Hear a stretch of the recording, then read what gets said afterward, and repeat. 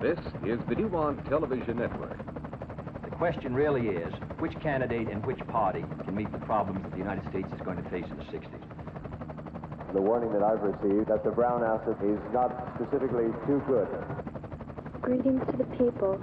This is Tanya. And I would never choose to live the rest of my life surrounded by pigs like this.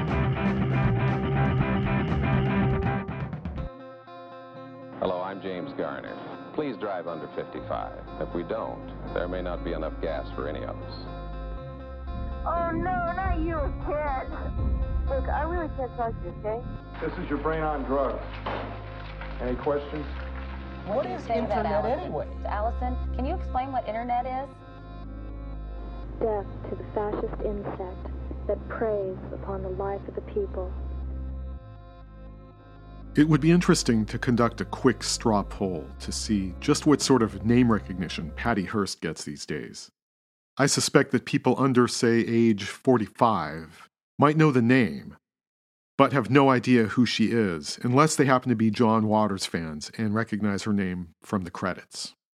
And even then, they would have no idea who Tanya was, and would have had scant knowledge of Patty/Tanya's headline-grabbing life in the 1970s.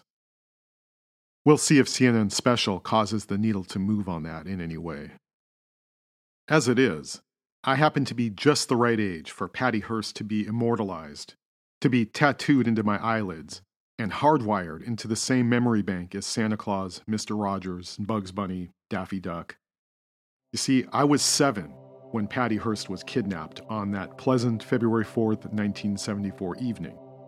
Just the right age when a kid's ears are open to everything new, and whatever is in heavy rotation in the news cycle on the car radio on the way to school gets permanently etched into the wet cement of your developing brain pan. For me, the timeline of current events begins with the energy crisis, Angolan guerrillas, and Patricia Hearst, because these were the topics in heavy rotation in the news back in early February 1974, which is the time when I first became aware of what news actually was. Now, the Patty Hearst saga went on for months and took one bizarre turn after another, playing out like a Faye Dunaway script that dutifully hit on all the touchstones of the counterculture era. 2 parts Bonnie Clyde shoot 'em up, and 1 part Chinatown mentally and physically abused rich girl. It all starts with the rebelliousness of young Patty herself. Patty was the middle child in a family of 5 daughters. She was described as very bright, very pretty, aloof from her siblings, favored by her father for her precociousness, and at constant loggerheads with her more conservative mother. The 60s counterculture really seemed to be all about the middle child acting out. And Patty was acting out all right, getting herself kicked out of Catholic school, and then promptly beginning a relationship with Stephen Weed, her math tutor at the new high school, when he was 23 and she was just 16. Much to the chagrin of both her parents. Even that guy's name, Weed, was straight out of the counterculture. But while Stephen Weed may have seemed cool to the sheltered private school girls like Patty in affluent Hillsborough, California, he came across as a bit of a milquetoast to the general public, especially compared to the crowd Patty would soon find herself running with.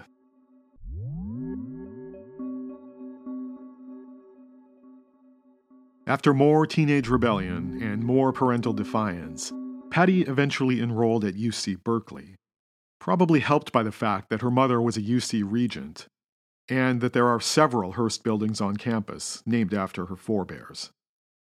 On the other hand, the granddaughter of William Randolph Hearst could have gone to any school in the world, and the UC Berkeley of the early 70s was not the UC Berkeley it is today. For one thing, it was still tuition-free for California residents.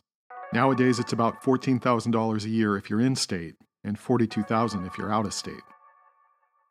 But more importantly, Berkeley was still Berkeley when Patty enrolled back in 1973. It was the ultimate epicenter of student radicalism and counterculturalism and everything else. So for Patty to choose UC Berkeley was a statement in itself. Kind of like hooking up with a 23-year-old Stephen Weed as a boyfriend before she was old enough to drive. And when Patty went off to Berkeley, Weed went with her. They lived together in an apartment on Benvenue Avenue, near the south side of campus. I happened to ride by this apartment building every day on my bike. And if you didn't know beforehand, you'd never guess that there was any special history to it. For one thing, the building is kind of out of place. It's one of those 70s pseudo-ski chalet buildings, festooned with brown wooden shingles on the exterior, but just a generic mid-century apartment on the interior. It's kind of more of an LA thing than a Bay Area thing, which is why it seems out of place. And to my estimation, in 1973, that would have been a brand new, kind of cool building, by LA standards. Now, half a century later, it's still going strong. 4 units, all students, and from what I can tell, no particular awareness of Patty Hearst or of this building's significance. I've actually ridden by there at night between 9 and 10 p.m. on February 4th, the anniversary of the kidnapping, over a few different years, and you could hear a pin drop. There's nobody there marking the occasion. So this one-bedroom apartment that they shared would probably be slumming it by era standards. But that was the whole point. This was Berkeley in the 70s. Patty majored in art history, and Stephen was a graduate student in philosophy. For some reason, this reminds me of something I read on a Hillary Clinton website, talking about the summer that she interned at an Oakland law firm, when she and Bill were still dating but not married. So for that summer, they rented an apartment in Berkeley, not at all far from Stephen and Patty's apartment. This would have been maybe the summer of 1971, and as the website describes it, while Hillary worked at the law firm, Bill spent his days around campus and People's Park, socializing with the youthful community. That might have been the best summer of his life.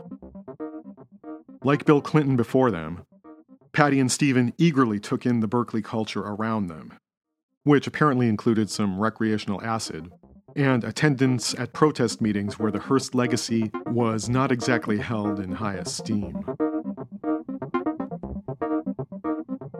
This may have been the 70s, but some things were still done the old-fashioned way, and Weed and Hearst announced their engagement on December 19th, 1973. In June of the following year, Patricia Hearst would become Mrs. Stephen Weed. Meanwhile, in a safe house not too far away from Patty and Stephen's place, news of the engagement reached a different crowd, who called themselves the Symbionese Liberation Army, otherwise known as the SLA. Like the Manson family, the SLA represented a grim, blood-soaked chapter of the 60s counterculture. Like the Manson family, the group's appeal rested on the leadership charisma of one central figure who honed his people skills in prison and was a master at getting others to do his bidding for him.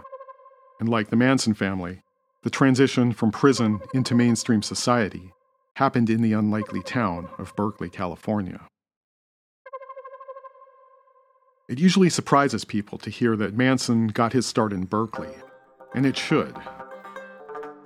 By 1967, Manson was in the 7th year of a 10-year prison sentence. He was only 33 years old, and this was already his second stint in prison as an adult. He was locked up in 1960, and for good behavior or whatever reason, they were going to release him in 1967, a few years early. Now, while Charlie was locked away behind bars, the world outside had changed 180 degrees. He did catch wind of it a little bit behind bars. Back in 1961 or 2, he got one of the inmates to teach him guitar, which is something you do to pass the time in prison, and makes the other inmates like you. And in 1964, when Beatlemania took off across the world, Charlie got wind of it in prison, and he took an immediate liking to the Beatles' music. And if his version of history is to be believed, he understood that the Beatles represented something brand new happening out there. But what Charlie saw when he was released on parole in the town of Berkeley, California, in February of 1967, was way beyond anything he could have fathomed while listening to the Beatles behind bars. the Bay Area was full-on Summer of Love counterculture. That meant there was acid, long hair, groovy clothing, free love, psychedelic music, and you name it. When Charlie went away in 1960, it was still the Eisenhower years. Men wore gray flannel suits, and women wore dresses. When he got out, he saw men wearing bright, billowy costumes, and women walking around in jeans and army jackets. You could say it blew his mind. But it didn't take Charlie long at all to go back to his old ways of pimping, which was something he learned in prison the first time, and what he went back to jail for the second time. On the streets of Berkeley, it didn't take long at all before Manson plied his trade and charmed his way into the apartment of a 23-year-old woman who worked as a clerk at the university. Soon, Manson began moving among the lost souls, the runaways, and the drug casualties who were wandering around Telegraph Avenue and the Berkeley campus at the time, and he began moving them into the apartment that he now shared. But as spring and then summer arrived in 1967, Manson soon found his natural forte across the Bay, ministering to the bumper crop of teenage runaways on Haight Street during what was already known worldwide as the Summer of Love. That was Manson. By 1968, he and his family, as they called it, moved down to LA so Charlie could cash in on the magic of the Summer of Love and get a record deal. And they got pretty close pretty fast. His collaborations with Dennis Wilson of the Beach Boys, and his contact with Terry Melcher, and even the positive review he got from Neil Young, are the stuff of history. But by 1969, it was mass murder. And by 1970, Manson and much of the family were locked away for life. A few years later, another organization was getting started in Berkeley. That was the SLA. The SLA was formed by a man named Donald DeFreeze, an escapee from Soledad Prison who found refuge among the radical commune culture in Berkeley.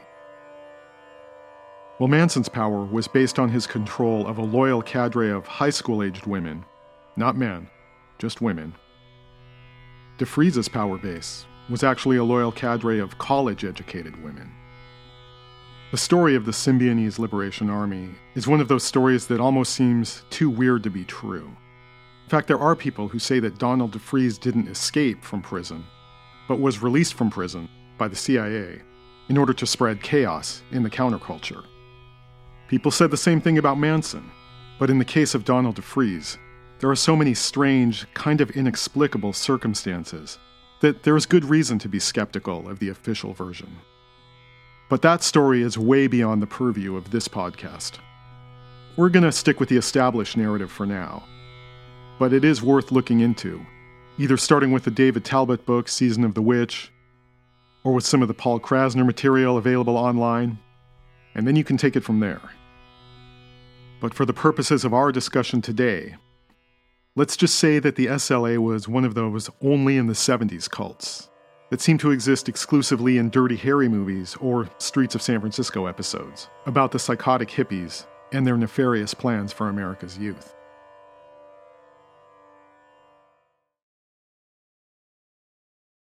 When you see peaceful UC Berkeley now, it's hard to fathom the level of radicalism that existed on the campus 40-odd years ago. Let's not forget that UC Berkeley is, after all, ground zero in the campus free speech movement, which kicked off in late 1964 when students and community members surrounded a police car on campus to prevent an arrested pamphleteer from being driven off into custody. A large crowd gathered in peaceful resistance, and several of them took turns stepping onto the roof of the police car and using it as a makeshift podium for addressing the assembled crowd. There's footage of that online. And what's noteworthy about that event in hindsight was how each student carefully removed his or her shoes before climbing on top of the police car in order to avoid damaging it. The small act of instinctive consideration served as a place marker for just how far the student movement would stray into violence and confrontationalism in the coming months and years. Most of that protesting centered on the Vietnam War, and it came to a head in spring 1970 with the killing of 4 students at Kent State and 2 others at Jackson State. By that point, the protests had largely achieved their goals.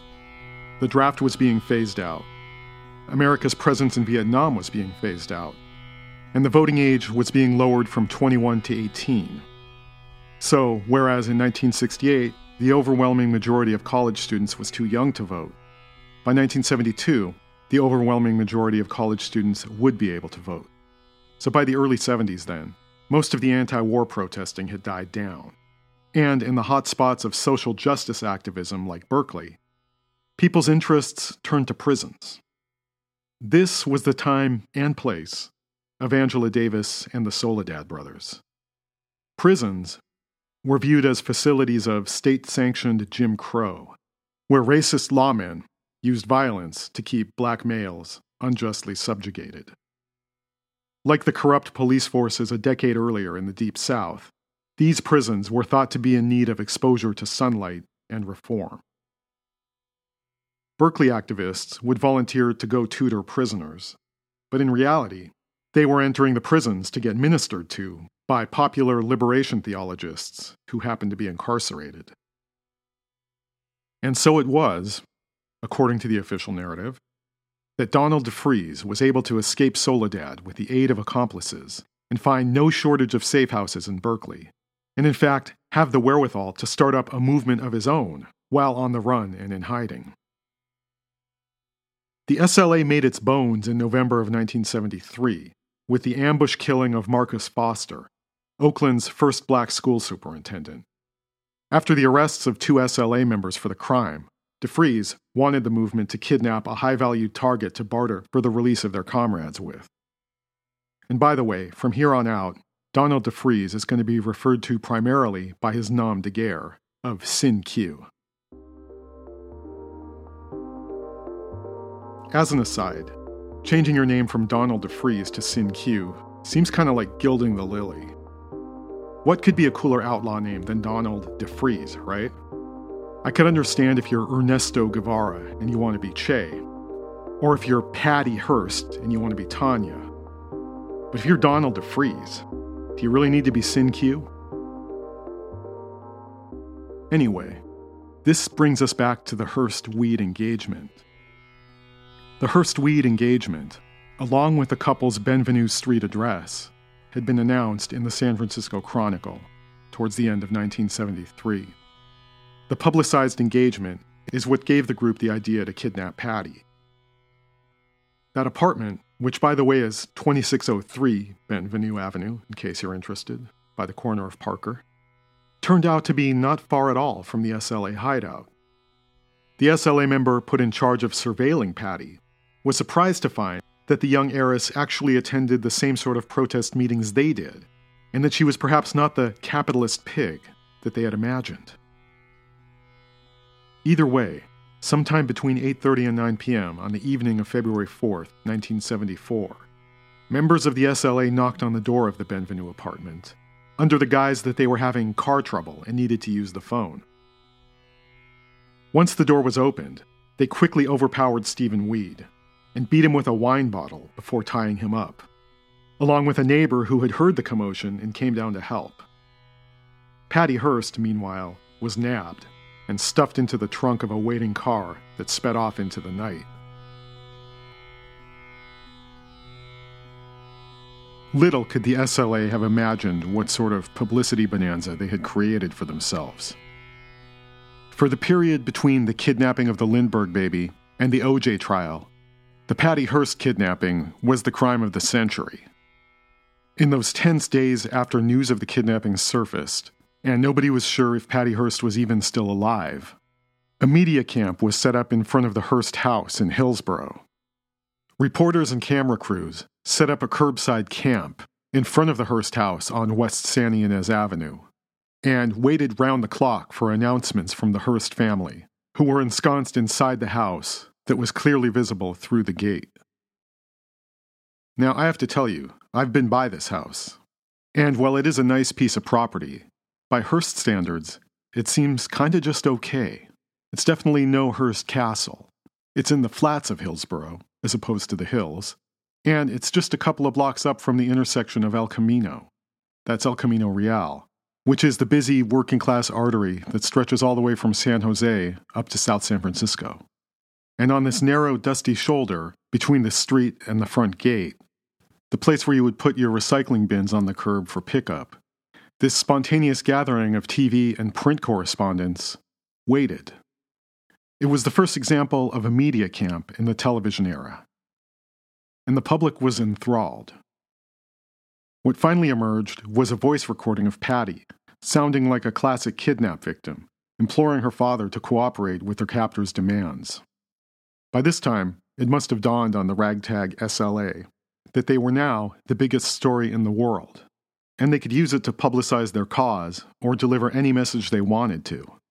So one of their first demands was that Patty's father, Randy Hearst, spend several $1 million to provide food to the Bay Area's poor, a demand with which he hastily complied, or at least tried to.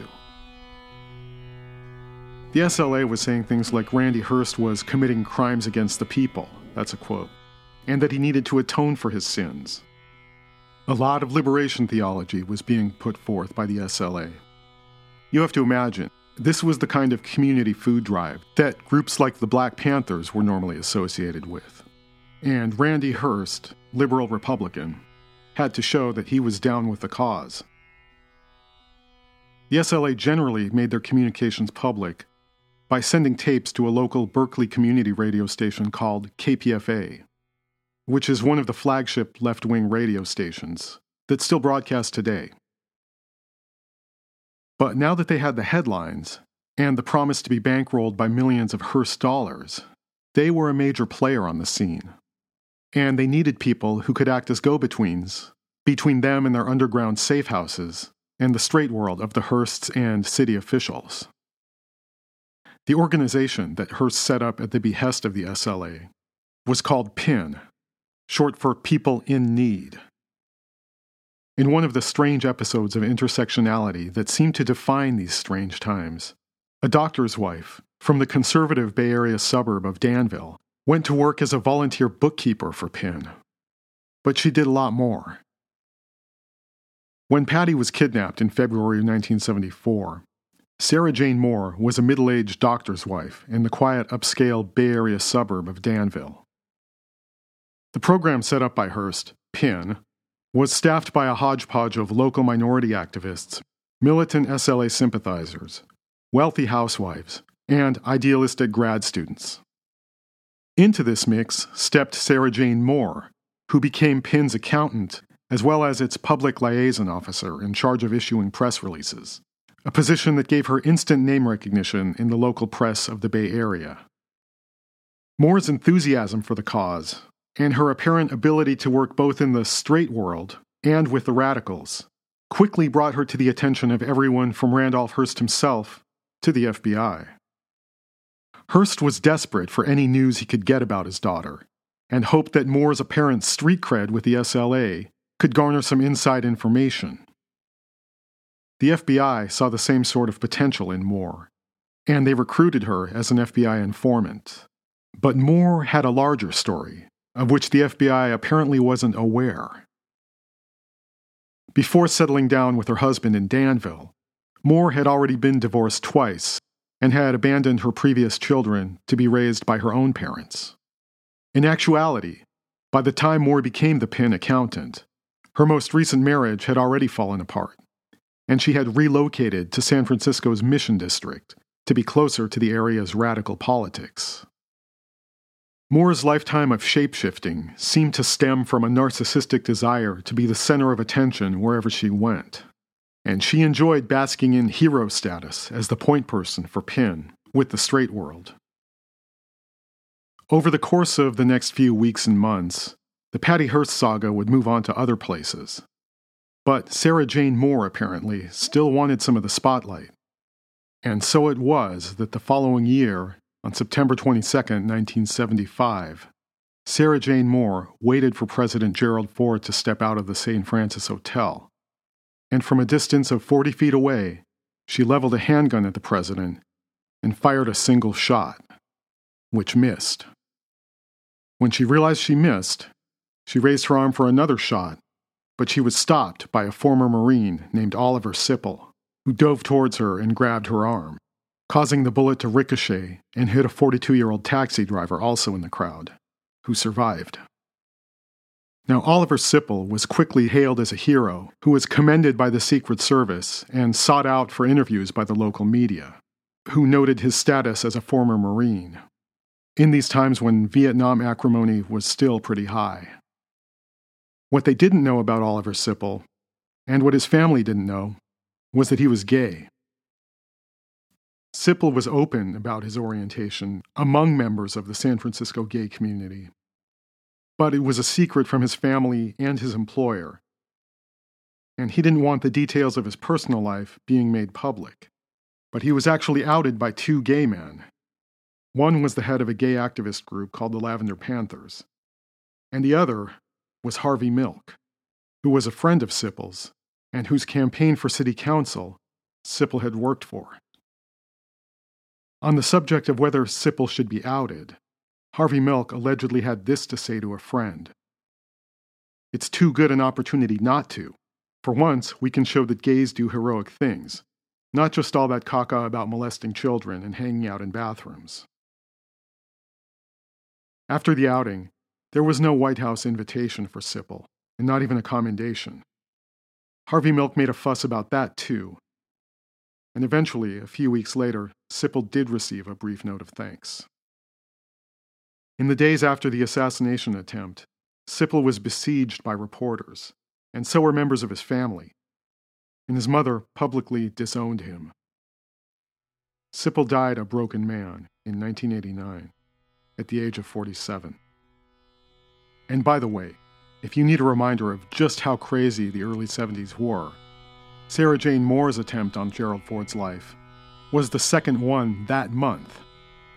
The first attempt had come 17 days earlier in Sacramento, California, when a woman who was dressed in a nun-like outfit pointed a gun at the president and said something about the plight of the Redwoods. She was stopped before she could fire off a shot. That woman, of course, was Squeaky Fromm, member of Charlie Manson's family and one of his earliest disciples. She had moved to San Francisco to be closer to Charlie in his prison. And from his prison cell, Charlie wasn't quite done with the idea of starting the revolution yet. He saw that in the 70s, activism was taking on a more environmental aspect. So he penned something about cosmic priestesses coming here from other worlds to save Mother Nature from the ravages of man. And it didn't take long for those words to reach Squeaky Fromm's ears before she knew what her instructions were.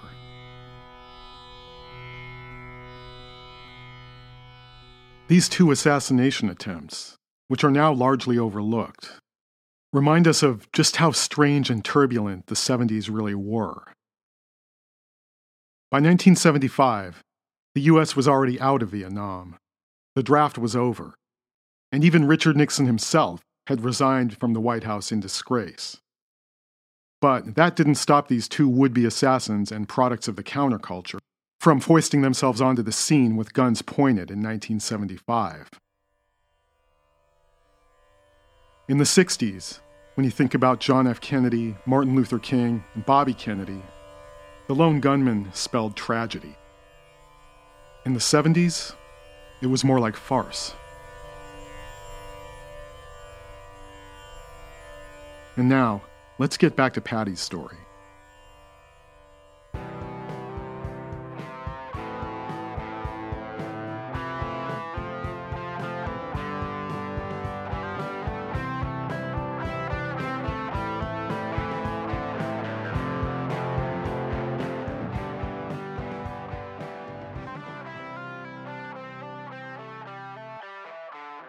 So, after they abducted Patty Hearst, the way the SLA communicated with the outside world was in a series of communiques, a series of tape recordings they made that they would then either mail to or drop off at the studios of KPFA, which is a long-standing community radio station in Berkeley that's still there today.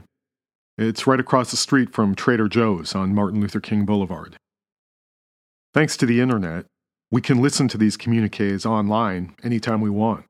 And since this is a podcast, we can go ahead and just play these tapes rather than talk about them. They're interesting to listen to, and kind of captivating. A lot of the SLA members made their own communiques over the course of the time, but it's the Patty Hearst tapes that generate by far the most interest.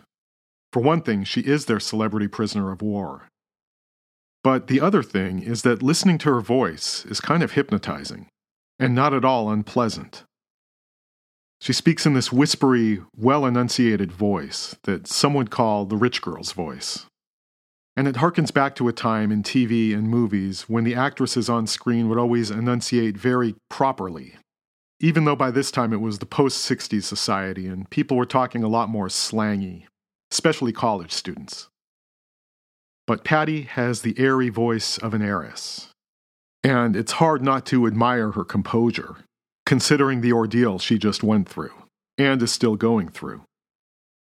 The first thing we're going to listen to is excerpts from what they call the first communique. This was an audio recording that Patty made 3 days after she was kidnapped. She was a 19-year-old girl. They abducted her from her house, using weapons and screaming out very scary militaristic commands. And as they tried to stuff her in the trunk of the getaway car, she actually managed to crawl away and crawl back towards her house. So they had to grab her again and throw her in the trunk. And then they tied her up and put a hood over her and drove her from one safe house to another and threw her in the closet.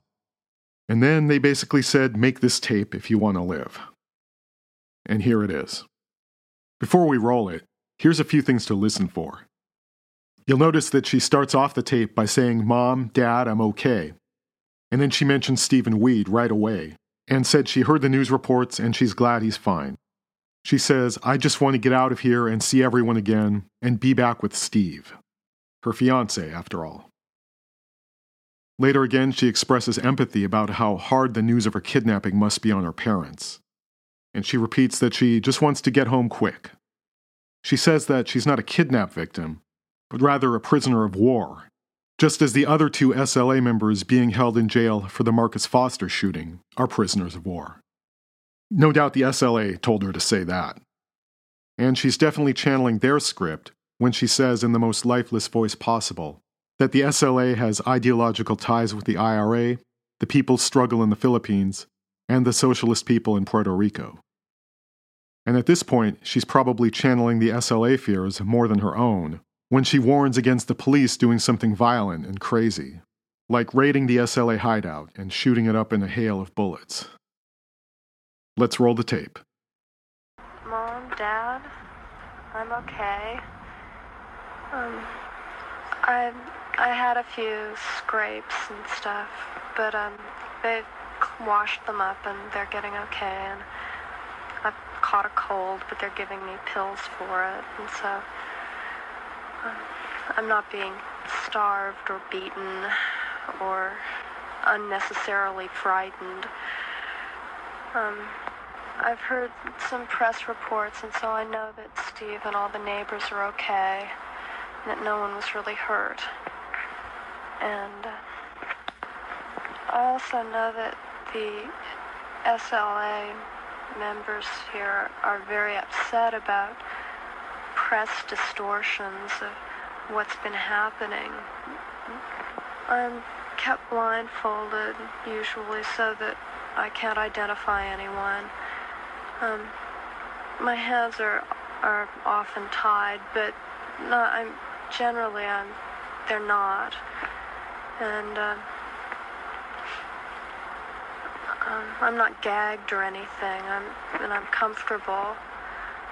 And I think you can tell that I'm not really terrified or anything. No, I'm okay. I was very upset, though, to hear about the police rushing in on that house in Oakland. And I was just really glad that I wasn't there. And I would appreciate it if everyone would just calm down and not try to find me and not be making identifications, because they're not only endangering me, but they're endangering themselves. I'm with a combat unit that's armed with automatic weapons, And there's also a medical team here. And there's no way that I will be released until they let me go. So it wouldn't do any good for somebody to come in here and try to get me out by force. These people aren't just a bunch of nuts. They've been really honest with me, but they're perfectly willing to die for what they're doing. I want to get out of here, but the only way I'm going to is if we do it their way. And I just hope that you'll do what they say, Dad, and just do it quickly. I've been stopping and starting this tape myself so that I can collect my thoughts. That's why there's so many stops in it. I'm not being forced to say any of this.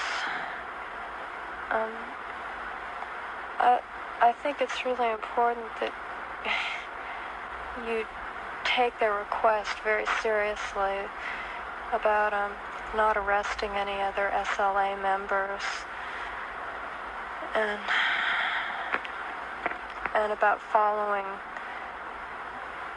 their good faith request to the letter. I just want to get out of here and see everyone again and be back with Steve. The SLA is very interested in seeing how you're taking this, Dad, and they want to make sure that you are really serious and listening to what they're saying. And they think that you've been taking this whole thing a lot more seriously than the police and the FBI and other federal people have been taking it. And it seems to be getting to the point where they're not worried about you so much as they're worrying about other people, or at least I am.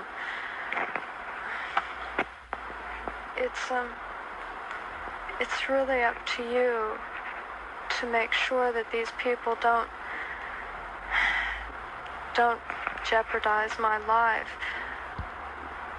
by charging in and doing stupid things. I heard that Mom was really upset and that everybody was at home and I mean, I hope that this puts you a little bit at ease and that you know that I really am all right.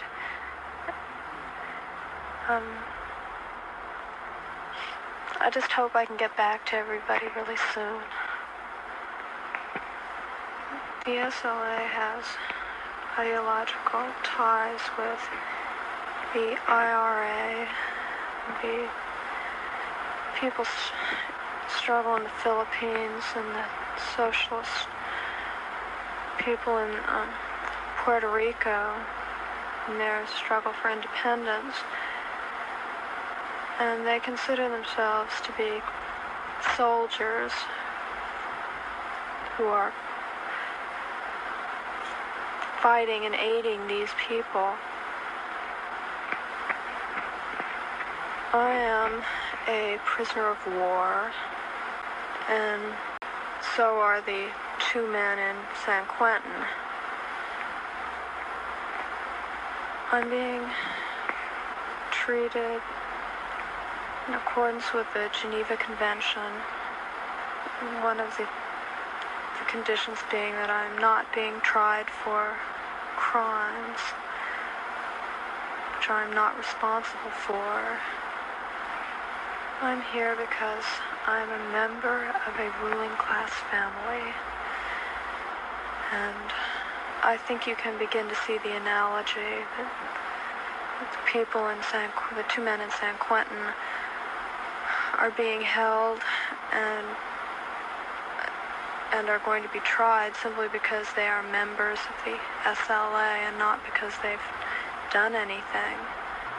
you're being told this so that you'll understand why I was kidnapped. And so that you'll understand that whatever happens to the two prisoners is going to happen to me. You have to understand that I am held to be innocent the same way that two men in San Quentin are innocent. That they are simply members of a group and had not actually done anything themselves to warrant their arrest. They apparently were part of an intelligence unit and have never executed anyone themselves. The SLA has declared war against the government, and it's important that you understand that they know what they're doing and that they understand what their actions mean. And that you realize that this is not considered by them to be just a simple kidnapping,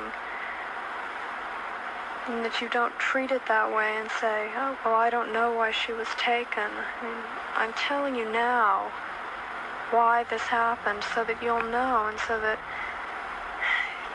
you'll have something to use, some knowledge to try to get me out of here.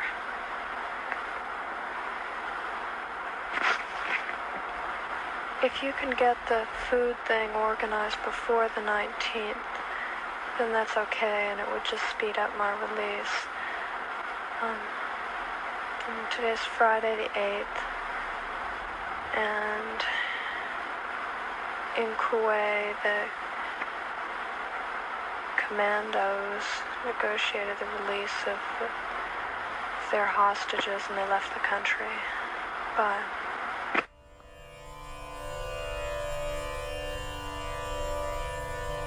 In full disclosure, I actually edited out a couple of minutes from the tape just to try to make it a little tighter. And going through the recording and seeking out the natural stopping and starting points for where good places to edit would be, I got a pretty good feel for Patty's cadences and her inflections. It started to become a little more apparent where she was using her words and where she was reading from a script they had written for her. It's notable just how much she's really speaking directly to her father throughout the tape. And it's hard to say how much of that is the SLA and how much of that is Patty. Clearly, the SLA sees him as their go-between with the authorities, and maybe as a bit of a cash cow that they can milk too. You heard at the end of the tape there, Patty mentioning the good faith gesture her father was expected to do, and how the sooner he complies, the sooner she'll be able to come home. But they also made her read a couple of statements about her fate being tied to the fates of the two SLA men being held in San Quentin. Whatever happens to them, happens to her. It kind of makes you wonder what page the Symbionese Liberation Army was really on. They were correct to think that they could get Randy Hurst to do things they wanted in exchange for promises of his daughter's safety.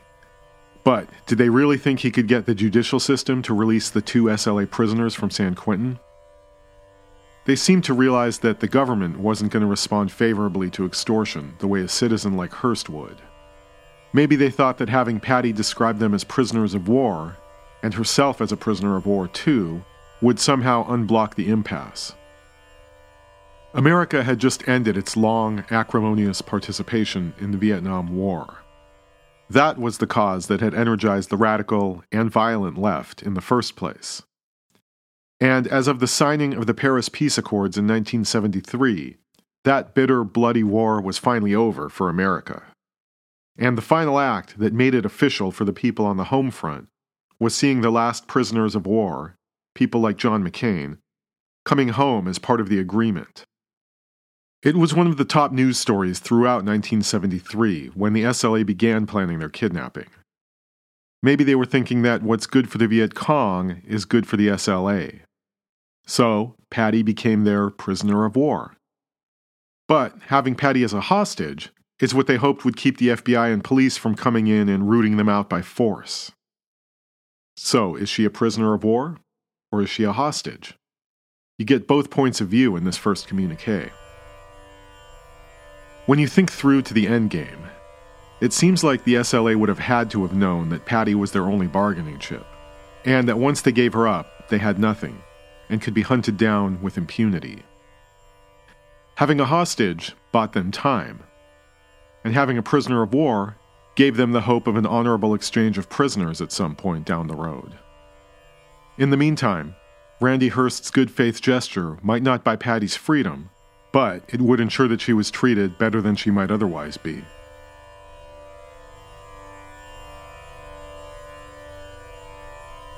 As we listen to the next communique, Patty sounds a little less shell-shocked, and she's telling her father not to sweat the details about the good faith gesture. The SLA had initially issued a grandiose demand that Hearst feed all the poor children of California, which, if taken literally, would have cost magnitudes more than Hearst was actually worth. So, Patty's quick to emphasize that whatever he can do will be fine, as long as he does something. She's also quick to re-emphasize that it would be a really bad idea for the police or FBI to initiate a bloodbath. That she is in fact a prisoner of war, being held in accordance with the Geneva Conventions, and that her life is not in imminent danger, so everyone should just relax and not get any crazy ideas about raiding the SLA's hideout or anything. Let's roll the tape. Dad, Mom, I'm making this tape to let you know that I'm still okay, and to explain a few things, I hope.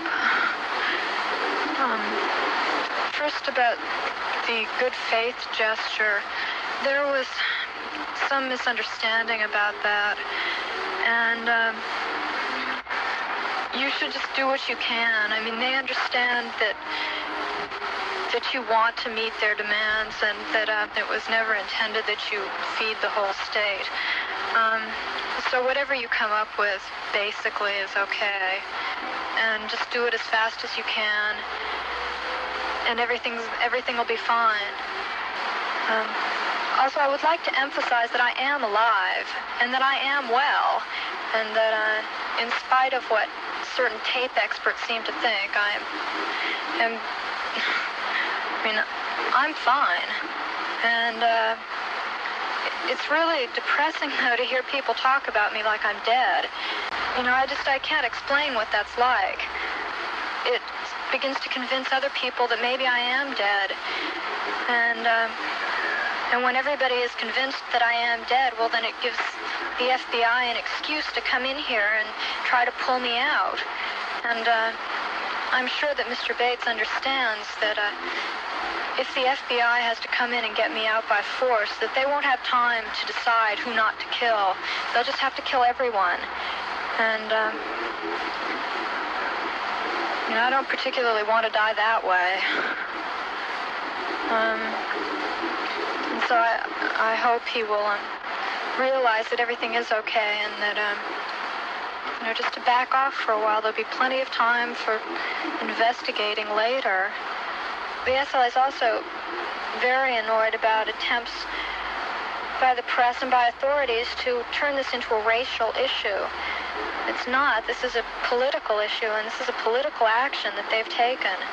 And anyone who really reads the stated objectives of the SLA can see very clearly that this is not a racial thing. And I hope there won't be any more confusion about that. Turn over my notes here, so... Also, since I am an example, and it's really important that everybody understand that, I am an example and a warning.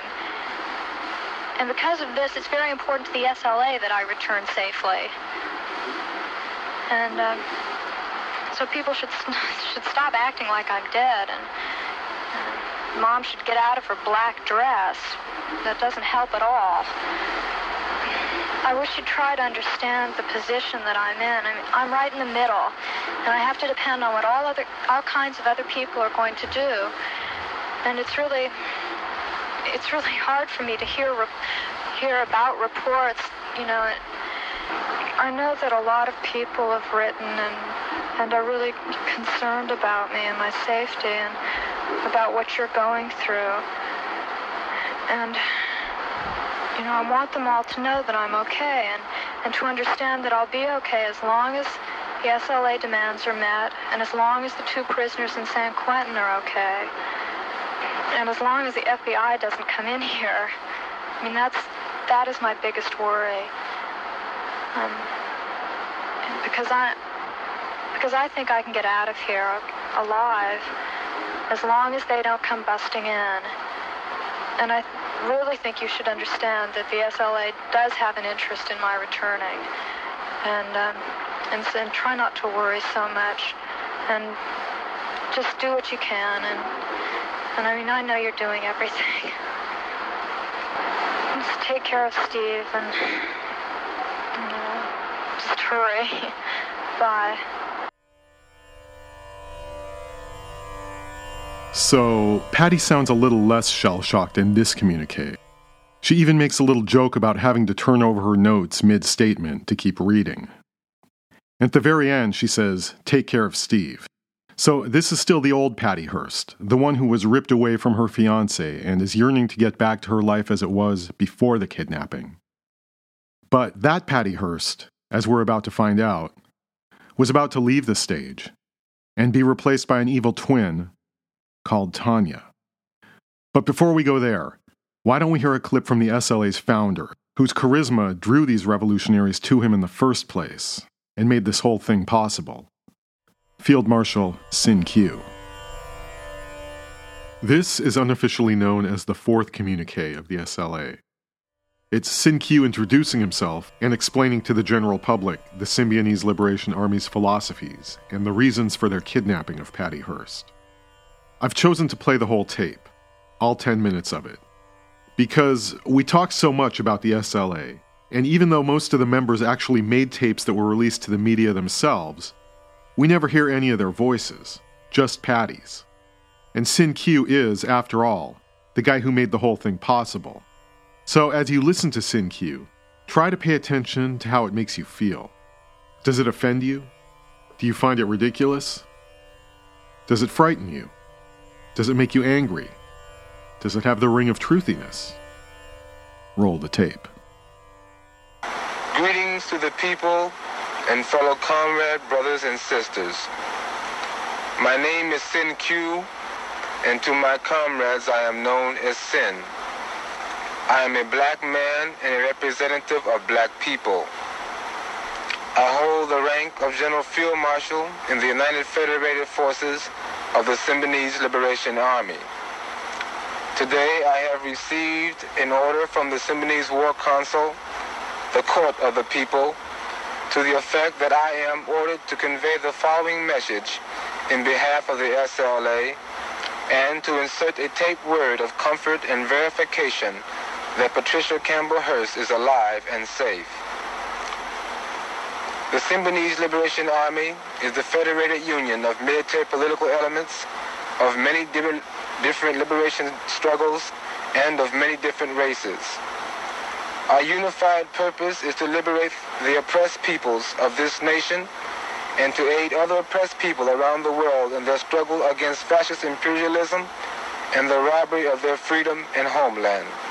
Since this is the purpose and goal of the SLA, it is therefore clear to us, as it will be to all oppressed people, that our interest is to serve and defend the people and not ourselves, since the people shall always come first in our hearts and souls. The SLA has arrested the subject for the crimes that her mother and father have by their actions committed against we the American people and the oppressed people of the world. In understanding this charge, we must first understand who the Hearsts are and who they serve and represent. Randolph A. Hearst is the corporate chairman of the fascist media empire of the ultra-right Hearst Corporation, which is one of the largest propaganda institutions of this present military dictatorship of the militarily armed corporate state that we now live under in this nation.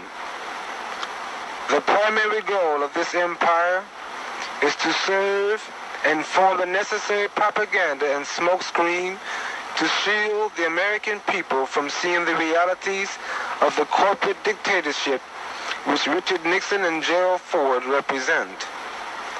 This network of propaganda and confusion has succeeded in hiding the truth from the people. That truth being that this nation has suffered its first military corporate coup, and that the Constitution, which some of us still believe in, has been overthrown. The Fascist Hearst Corporation is composed of, firstly, a national newspaper syndicate, which includes the San Francisco Examiner and Chronicle, and others which jump from California and to as far away as New York and Philadelphia. Secondly, a magazine monopoly composed of over 13 publications, which include, for example, House Beautiful, Harper's Bazaar, Town and Country, and Cosmopolitan.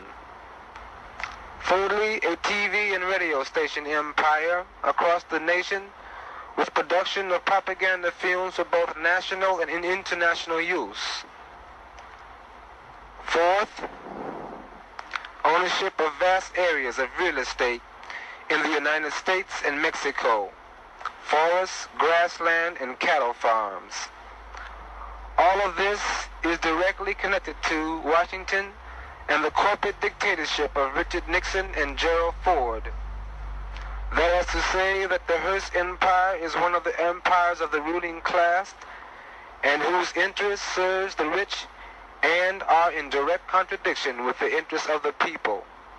Therefore, they are enemies of the people. Mrs. Randolph A. Hearst is a member of the University of California Board of Regents and is responsible, along with others appointed by Governor Ronald Reagan, for the loaning of funds and the investments of our California tax monies in corporations which have interest and do gain profit from the robbery, oppression, and genocide carried out by fascist and racist governments around the world and within the United States itself.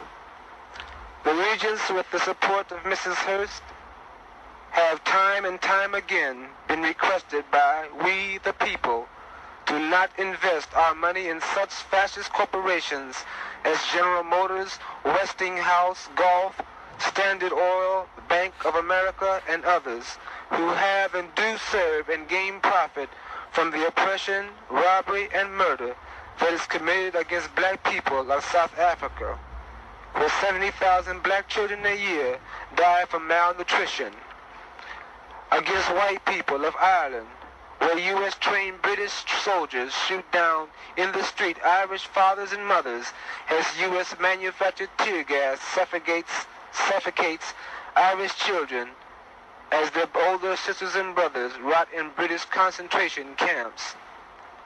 Against the freedom of the Philippine people, where United States and Marcos puppet soldiers use U.S.-manufactured napalm to attempt to burn away the spirit of freedom from the hearts and souls of the poor and starving. The UC Board of Regents, one of California's largest foreign investors, supports through its investments the murder of thousands of black men, women, and children of Mozambique, Angola, and Rhodesia. Murders designed to destroy the spirit that all humanity longs for. With all these crimes placed before the Board of Regents and Mrs. Hearst, with all the pleas from the people to stop supporting these corporations and the murder of thousands of men, women, and children, the Board and Mrs. Hearst did not raise one voice in protest or refuse to be a party to these crimes committed against these people and those committed against the American people.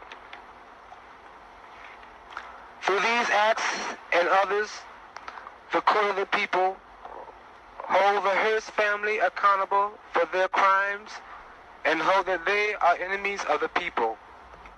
We of the Symbionese Liberation Army hold that the Hearst Corporation and the Hearst family and the Board of Regents, as well as the corporate states which they support and aid, are enemies of the people.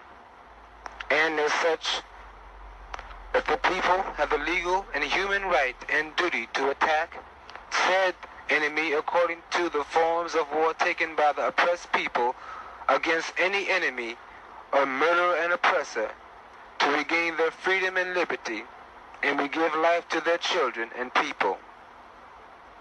It is therefore the directive of this court that before any form of negotiation for the release of the subject prisoner be initiated, that an action of good faith be shown on the part of the Hearst family to allow the court and the oppressed people of this world and this nation to ascertain as to the real interests and cooperative attitude of the Hearst family, and in so doing show some form of repentance for the murder and suffering they have aided and profited from.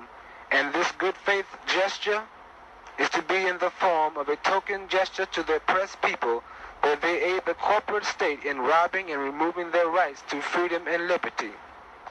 This gesture is to be in the form of food to the needy and the unemployed, and to which the following instructions are directed to be followed to the letter.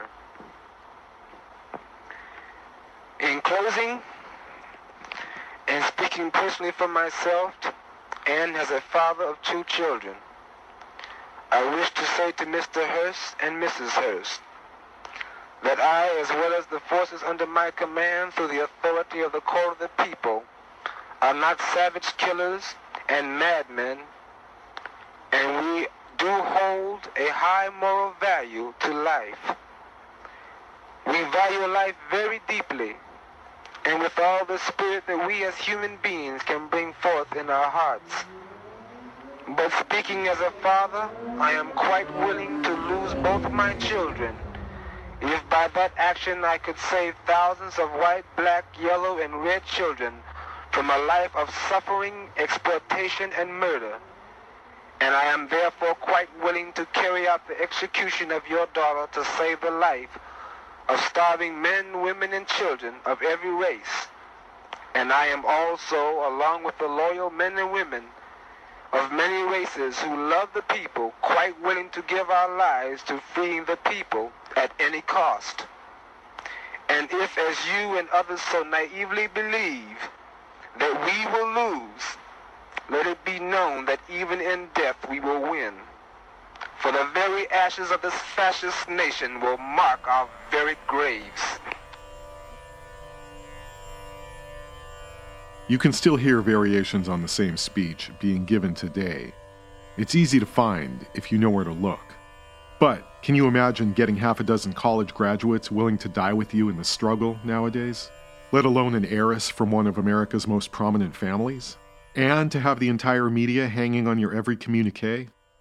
Well, that was the particular landscape of the early 70s, when the cultural and political volcano that exploded in the 1960s hadn't cooled yet.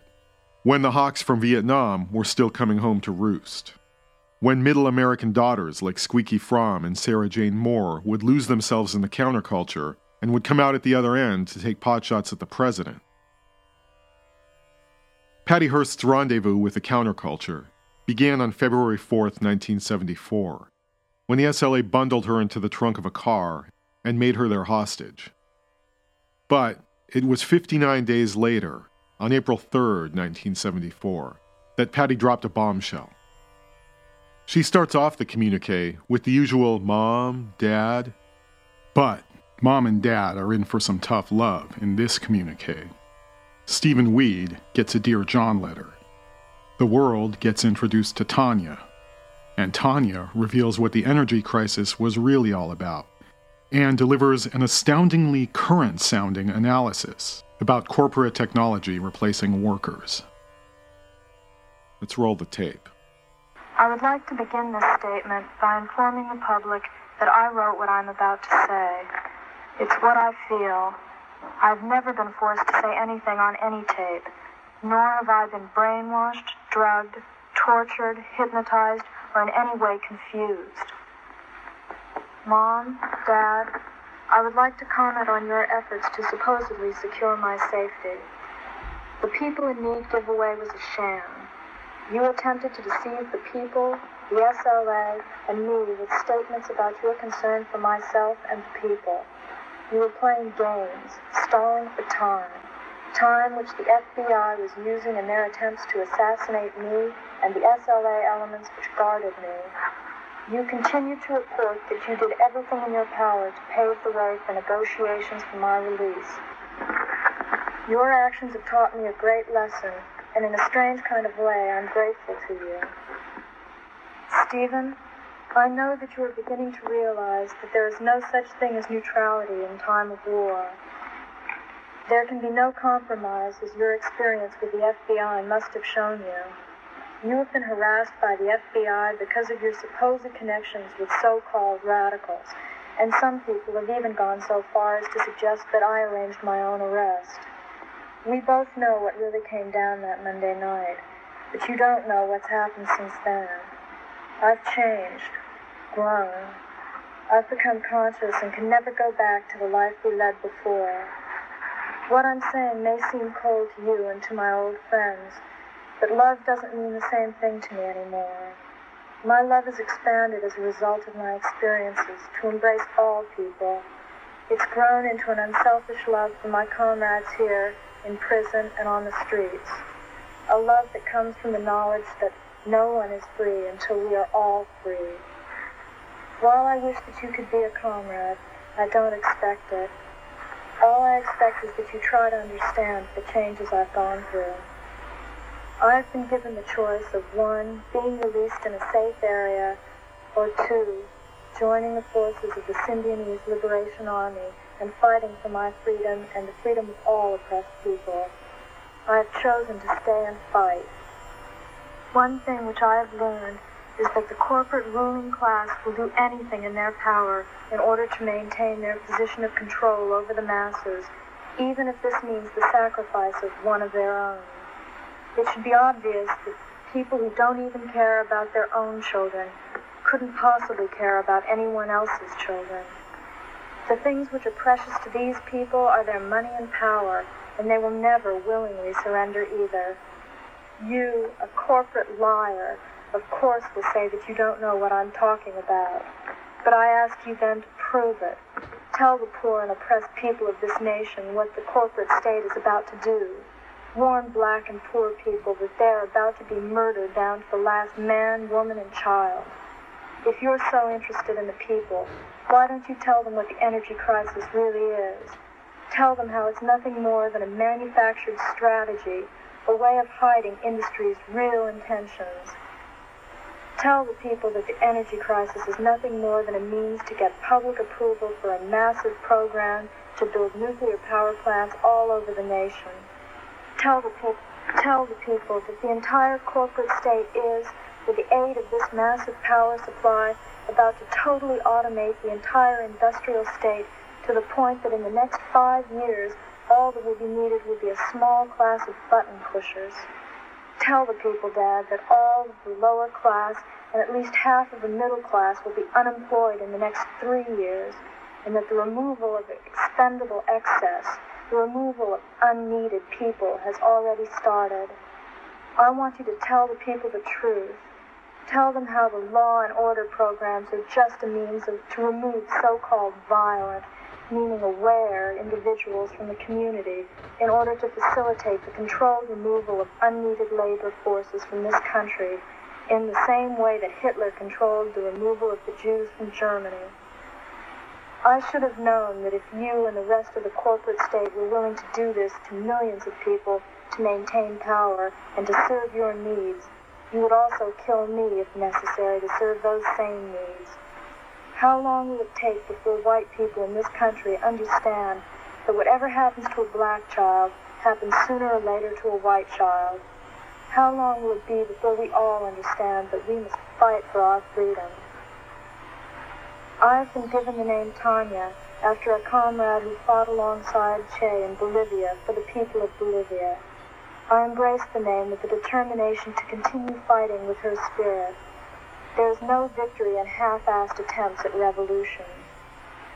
I know Tanya dedicated her life to the people, fighting with total dedication and an intense desire to learn, which I will continue in the oppressed American people's revolution. All colors of string in the web of humanity yearn for freedom. I've learned how vicious the pig really is, and our comrades are teaching me to attack with even greater viciousness in the knowledge that the people will win. I send greetings to Death Row Jeff, Al Taylor, and Raymond Scott. Your concern for my safety is matched by my concern for yours. We share a common goal as revolutionaries, knowing that Comrade George lives. It is in the spirit of Tanya that I say, Patria o muerte, venceremos.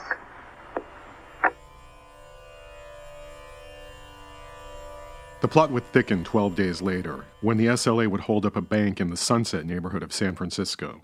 And one of the robbers, caught on camera wearing a wig and a beret and wielding an automatic weapon, turned out to be Tanya herself, the revolutionary formerly known as Patty Hearst. Well, this was no longer a matter of a traumatized girl making tapes to send to her parents. This was armed robbery, captured on surveillance camera. Now, there was still a chance that she was acting under duress, but the next communique would certainly make the situation a bit more complicated. Greetings to the people. This is Tanya. On April 15th, my comrades and I expropriated $10,660.02 from the Sunset branch of the Hibernia Bank. Casualties could have been avoided had the persons involved cooperated with the people's forces and kept out of the way until after our departure. I was positioned so that I could hold customers and bank personnel who were on the floor. My gun was loaded, and at no time did any of my comrades intentionally point their guns at me. Careful examination of the photographs, which were published, clearly shows this is true. Our action of April 15th forced the corporate state to help finance the revolution. In the case of expropriation, the difference between a criminal act and a revolutionary act is shown by what the money is used for. As with the money involved in my parents' bad faith gesture to aid the people, these funds are being used to aid the people and to ensure the survival of the people's forces in their struggle with and for the people. To the clowns who want a personal interview with me, Vincent Hallinan, Stephen Weed, and the Pig Hearsts, I preferred giving it to the people in the bank. It's absurd to think that I could surface to say what I'm saying now and be allowed to freely return to my comrades. The enemy still wants me dead. I am obviously alive and well. As for being brainwashed, the idea is ridiculous to the point of being beyond belief. It's interesting the way early reports characterize me as a beautiful, intelligent liberal, while in more recent reports I'm a comely girl who has been brainwashed. The contradictions are obvious. Consciousness is terrifying to the ruling class, and they will do anything to discredit people who have realized that the only alternative to freedom is death, and that the only way we can free ourselves of this fascist dictatorship is by fighting, not with words, but with guns. As for my ex-fiancé, I'm amazed that he thinks that the first thing that I would want to do once freed would be to rush and see him. The fact is, I don't care if I ever see him again. During the last few months, Stephen has shown himself to be a sexist, ageist pig. Not that this was a sudden change from the way he always was. It merely became blatant during the period when I was still a hostage. Frankly, Stephen is the one who sounds brainwashed. I can't believe that those weary words he uttered were from his heart. They're a mixture of FBI rhetoric and Randy's simplicity. For those people who still believe that I'm brainwashed or dead, I see no reason to further defend my position. I'm a soldier in the People's Army. Patria o muerte, venceremos. Patty's talking about the Hibernia bank robbery there, in which she joined her comrades in an operation to liberate some greenbacks from the deep vaults of the capitalist pigs and their running dog lackeys. For some people, this was proof that Patty was one of them now, because a picture's worth 1,000 words, and there she is on the surveillance tape, front and center, wearing a wig and a beret, holding an automatic weapon, and yelling out commands. But other people saw a girl being forced into an act of political theater by her kidnappers, just like they forced her to say all those things on tape. There was no proof that her gun was even loaded. And if you look at the footage, it seems like Tanya's comrades are monitoring her actions to make sure she's doing what they told her to do. That's what Patty herself would say after the whole thing was over and she was on trial. And she would also add that they had staked out the bank beforehand and made her stand exactly where they knew the surveillance cameras would be, right on her.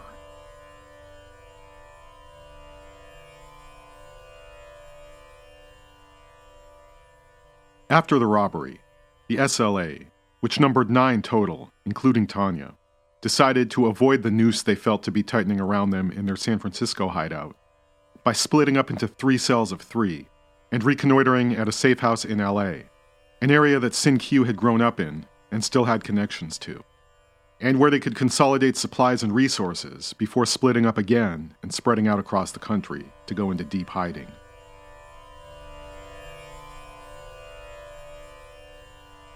That turned out to be a bad move for the SLA. We'll continue this story in part 2.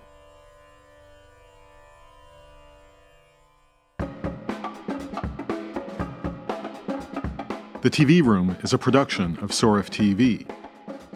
You can find us online at soref.tv. That's S as in Symbionese Liberation, O-R-E, F as in Freedom Fighter. TV.